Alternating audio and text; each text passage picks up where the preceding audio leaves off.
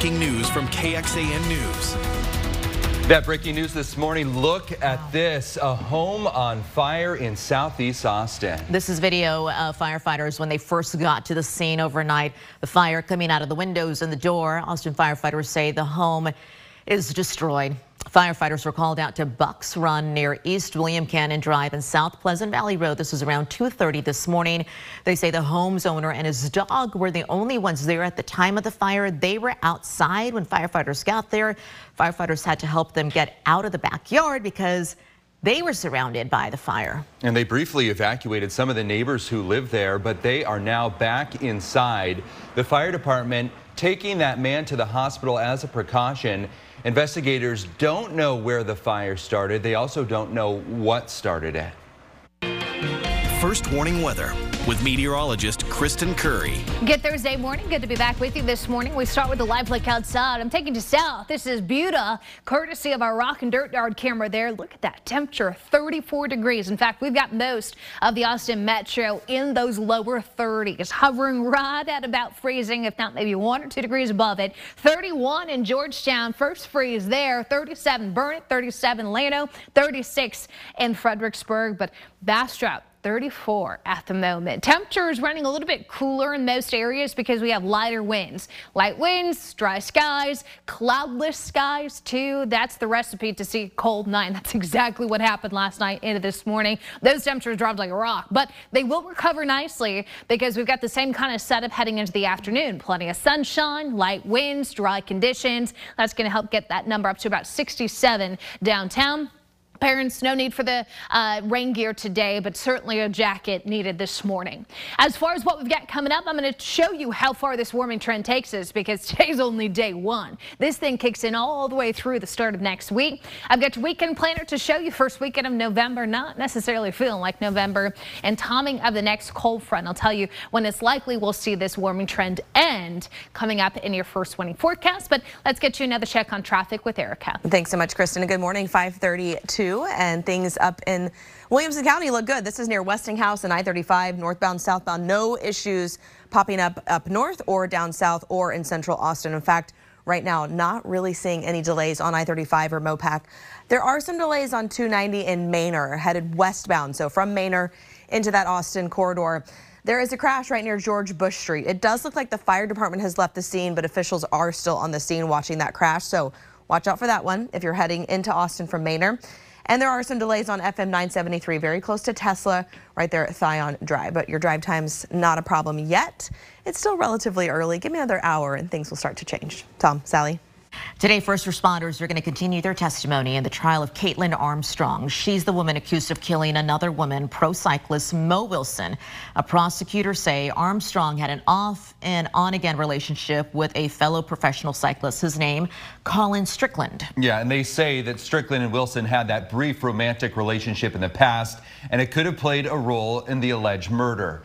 KXAN's Dylan McKim joins us live to break down the first day of the trial. Good morning, Dylan. Hey, good morning, guys. We heard from 8 witnesses yesterday, including Caitlin Cash. She's the woman Wilson was staying with in Austin, and she called 911 after finding Wilson shot. She testified that Wilson and Strickland were not romantically involved at the time of her death. Now, our cameras were allowed to be in the courtroom during opening statements. The state laid out its evidence against Armstrong, including surveillance footage of Armstrong's car by the crime scene and ballistic evidence matching spent shell casings to Armstrong's 9mm pistol. There's a surveillance camera with an audio portion too. 2 gunshots.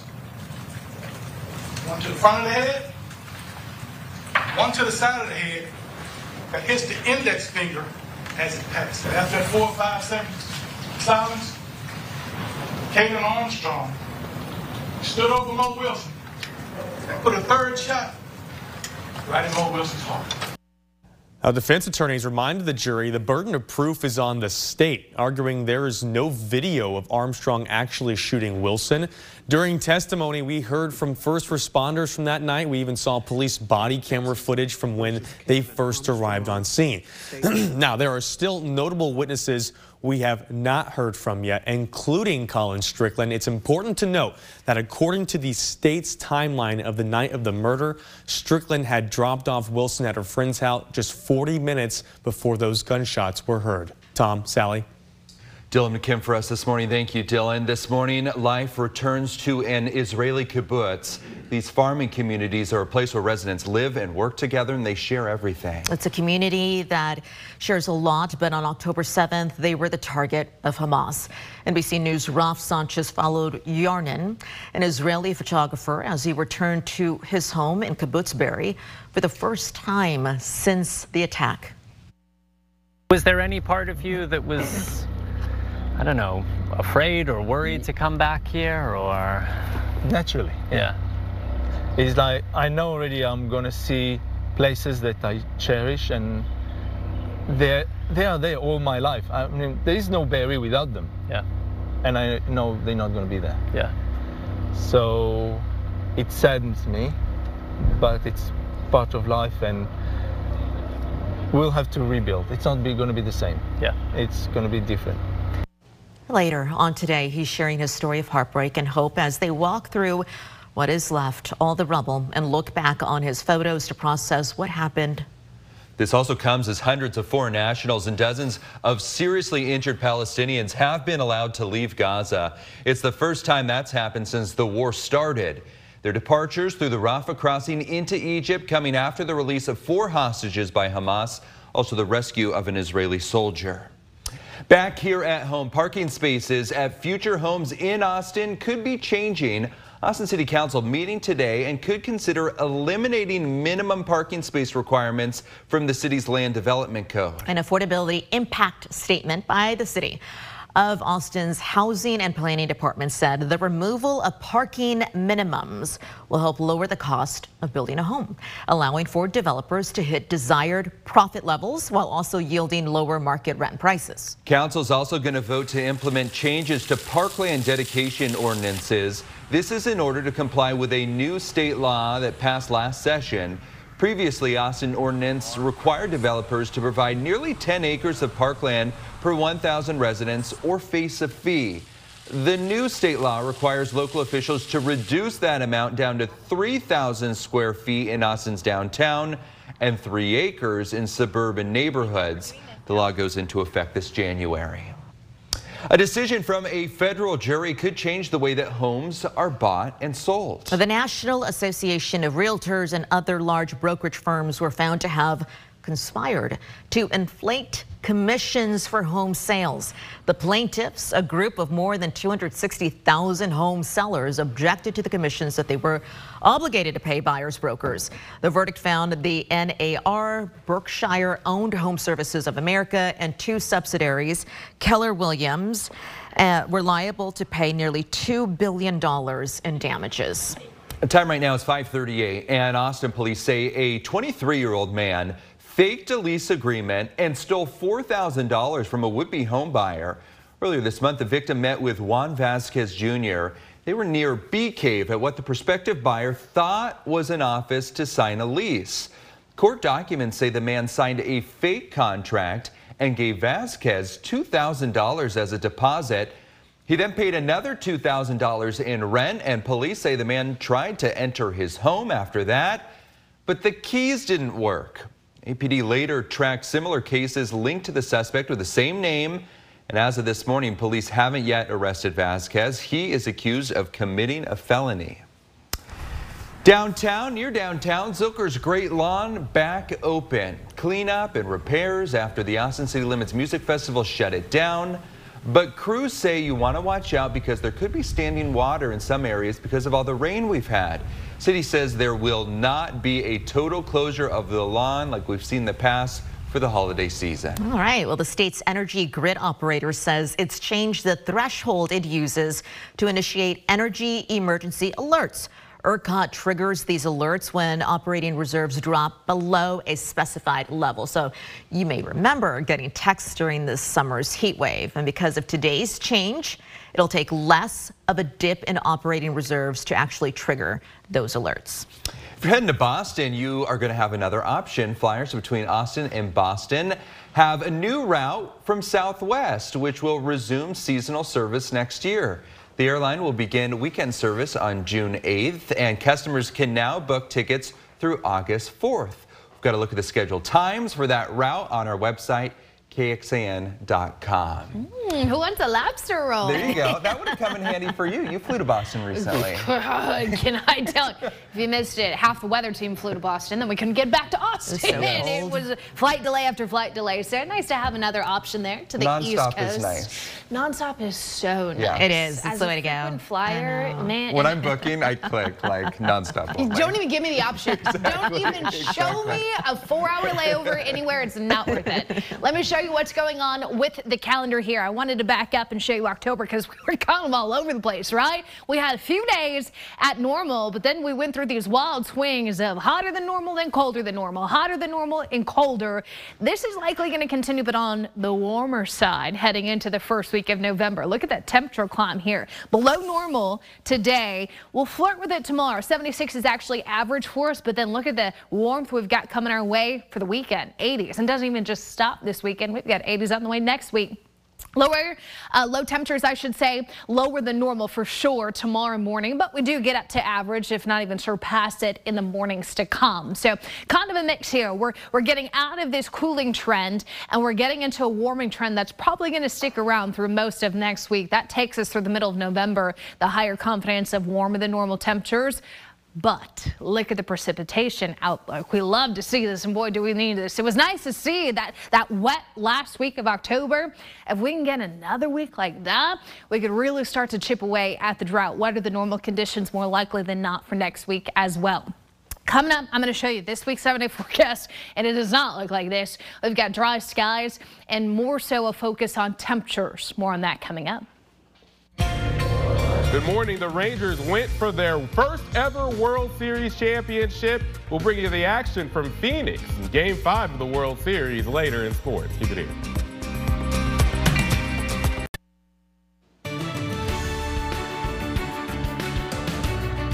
Good morning. A live picture this morning over North Austin and Q2 Stadium there in the background. A big day in the sports world in Texas. Let's look at that. This is KXAN Sports, brought to you by Thomas J. Henry. Good morning. What a turnaround for the Rangers. 6 straight losing seasons. They overcame a rough end of the season, fighting their way into the playoffs as a wild card team, and now they're at the top in year 63. Rangers undefeated on the road heading into Game 5 of the World Series last night. They wanted to cement themselves as the best road warriors ever in the playoffs. Pick up in the top of the 6th, Zach Gallen with a strikeout. He had a no-hitter at that point. Nathan Eovaldi didn't have a no-hitter, but he was wheeling and dealing himself. He had a strikeout right here. 5 Ks and 6 shutout innings, for Eovaldi. Top of the 7th, still with that no-hitter, but that goes bye-bye thanks to Corey Seager's base hit to left field. So the Rangers are like, all right, we got some mojo. Eovaldi cheering them on. And then after an Evan Carter double, 2 on, Mitch Garver. RBI single to make it 1-0 Rangers. Then at the top of the 9th with 2 on, Jonah Heim hits this one to center field, and that's going to score 2 runs after it goes past Carroll, and that's 3-0 Rangers. Then a little later, Marcus Semien delivers the final blow. This 2-run shot made it 5-zip Rangers.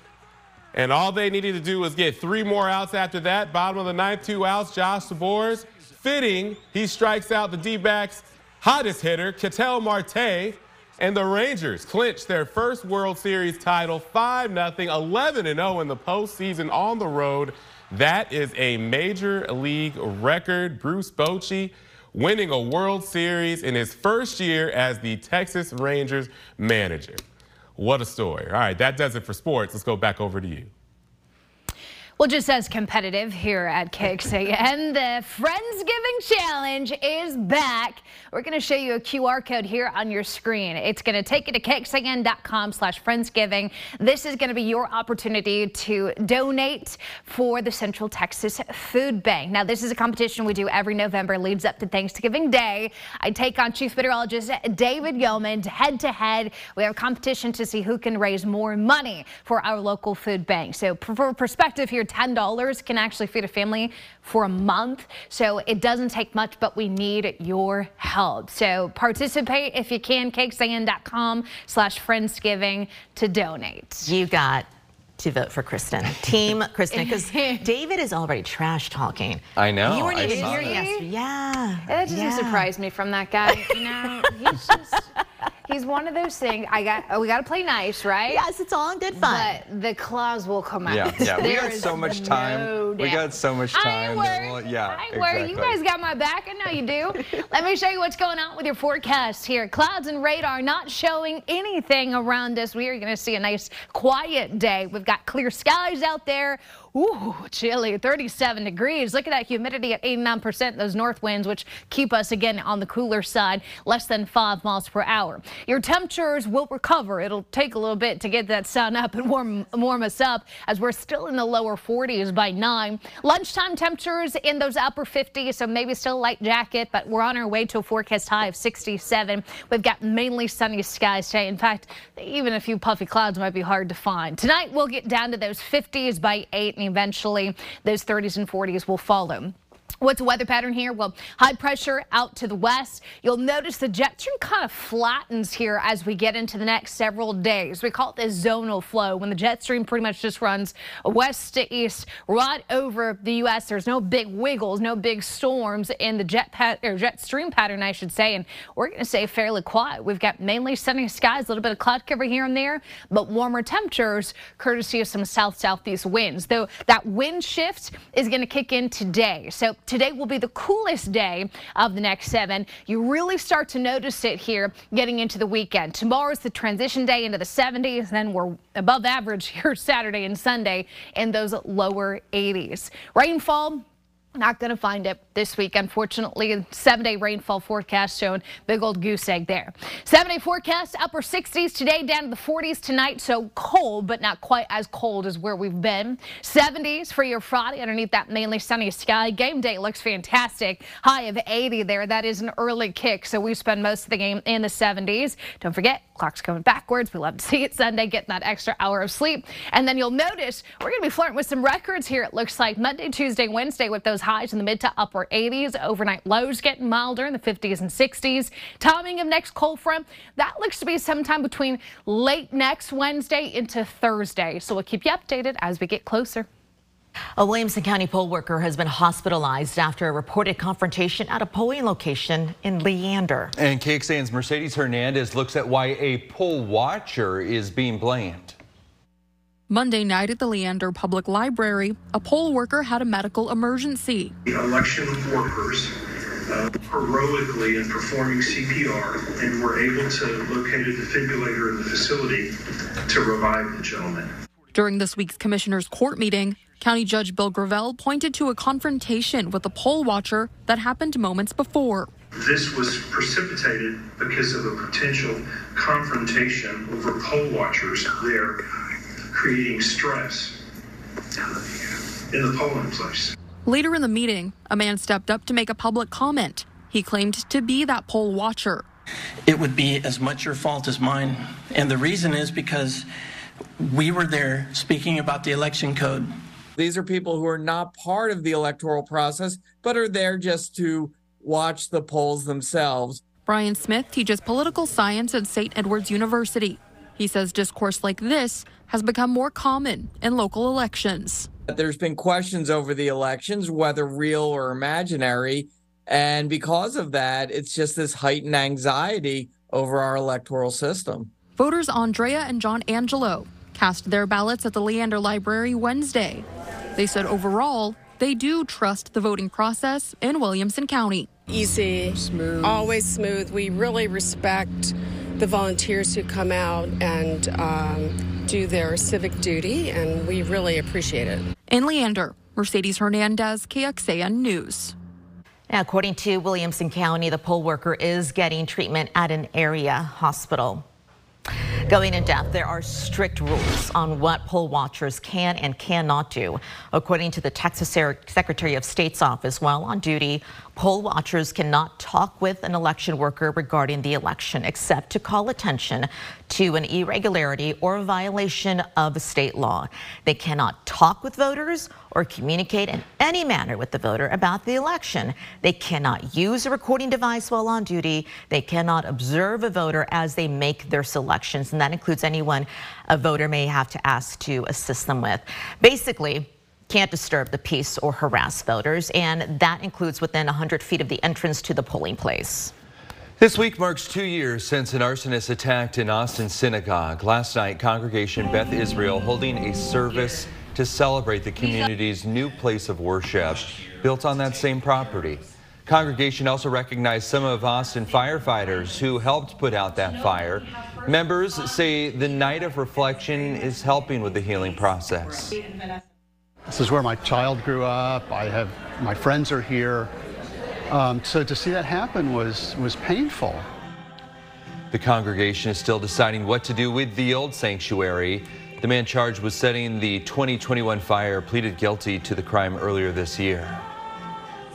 Austin just helped move more than 40 people off the streets as part of the ongoing HEAL initiative. It happened after cleaning up camps at Barwood Park and Tom Donovan Nature Trail at Williamson Creek Greenbelt. Those people have now been transferred to the North Bridge and South Bridge shelters and will continue to get help from the city. Since June of 2021, the city has helped move more than 660 people out of high-risk encampments. Major SUV recall to tell you about. Toyota recalling nearly 1.9 million RAV4s over possible fire hazards. Covers certain RAV4s from 2013 through the 2018 model years. Company says it will notify owners by late December. Toyota did not say whether the problem has caused any fires or injuries. The state's first trauma recovery center just opened here in Austin. It aims to give survivors of violence resources to break the cycle. And Jayla Washington shows us how successful centers like this are. 6, 5, 4, 3, 2, 1. Understanding the impact of this moment is easier when you hear stories like Clarence Watson's. I was shot in a drive-by shooting in 1993. I still had a bullet in my shoulder. I've experienced homelessness, and I'm a survivor of sexual assault as a child. All the pain he's had to learn to manage over the years. Because I started to hide in the hurt. Led him to the role he's in today. But the work hasn't stopped. Fighting to bring this trauma recovery center to Austin. If I had access to these resources, the pain I experienced would have ended a long time ago. The new center gives victims of violence access to free services to help them recover. They can get food, they can get clothes, they can see a doctor, they can get legal assistance. It's a one-stop shop for survivors after traumatic events, meant to also be preventative to help stop cycles of violence. Texas is now just one of 12 states with a center like this one. And facilities like these in other places have shown real results, like more sexual assault survivors seeking medical treatment through trauma centers, more access to mental health services leading to better overall health, and a 41% reduction in homelessness when survivors get trauma care center services. And I can take that information to the legislature potentially and get funding there. There's help out here for you. Jayla Washington, KXAN News. The city of Austin and Travis County funds the center, and the African American Harvest Foundation is running it. The National Alliance of Trauma Recovery Centers has built in measures that Austin's center will use to track the effectiveness of the services. For those listening on the KXAN Today podcast, welcome. Thank you for joining us. Here's what else we're tracking for you at 5 a.m. A look at how Austin city workers are preparing to handle a possible freeze.